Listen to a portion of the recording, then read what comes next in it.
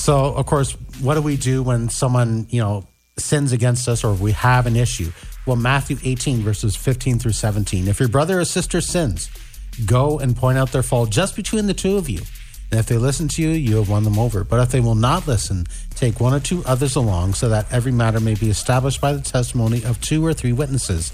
And I'm going to put a little qualifier in here.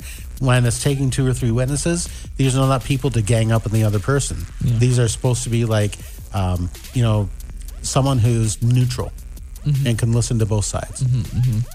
Verse 17, if they still refuse to listen, tell it to the church. And if they refuse to listen even to the church, treat them as you would a pagan or a tax collector. So meaning treat them as someone who doesn't know the gospel.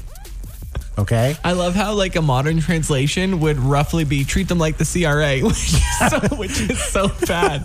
Did you ever think about that? I hadn't thought about that. Treat them like the IRS. Yeah, okay? treat them like the CRA. No. Yeah. No, you respect the CRA. Yeah. So, I mean, like, based on this situation, this is how I'd approach it. I would treat the situation using this kind of process. Go with them one-on-one, talk to them, pray for her, of course. Give her to God, saying, like, God, I don't know what to do with this situation. I need your help.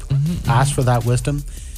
And then 2 Timothy 2:23 says this, don't have anything to do with foolish and stupid arguments. I mean, like, it's kind of blunt here. Stupid arguments. Yeah. Because, they produce quarrels. Yeah. So basically saying that if it's not something that's really worth arguing about, don't do it. Because as Paul says here, it's a stupid, foolish argument, and all it's doing is producing more and more quarrels, and it benefits nobody. Yeah, so true. I guess in this question, though, I guess it's subjective whether this is a thing, because it sounds like one person kind of wants to die on this hill. Yeah. Things like freedom's being taken away. Kind of sounds... Actually, we're not even going to go down that road for now. First question, and we got to ease into the show. Yeah. But, like what you said, and then saying to yourself, like, is this even a hill to, like, die on? Yeah. Is this something that really needs to come between us? Can we just disagree because I don't like apples, you don't like, you like apples, like, it doesn't matter, it doesn't matter. Yeah, so it's kind of like, at this point, it's almost, the opinions are getting in the way of friendship. Yeah. Is this something that is a salvific factor? No. A salvific? Yeah. Whoa. So is this something that's going to affect your salvation, in the Christ? Or, is this something that we can just be like, you know what?